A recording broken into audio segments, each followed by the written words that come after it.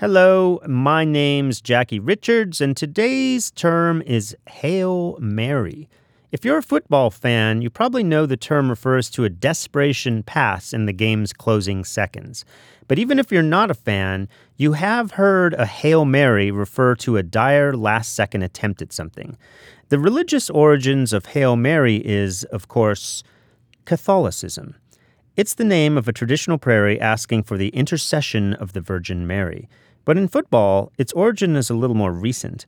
In a 1975 playoff game, the Dallas Cowboys were trailing the Minnesota Vikings with seconds left on the clock. With no other options, quarterback Roger Staubach threw up a desperation pass to wide receiver Drew Pearson. Staubach says he closed his eyes and said a Hail Mary.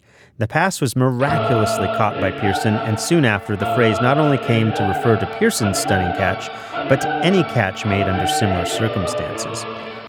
This play popularized the term Hail Mary as a specific reference to a pass thrown at the last second, but it wasn't actually the first time it was used.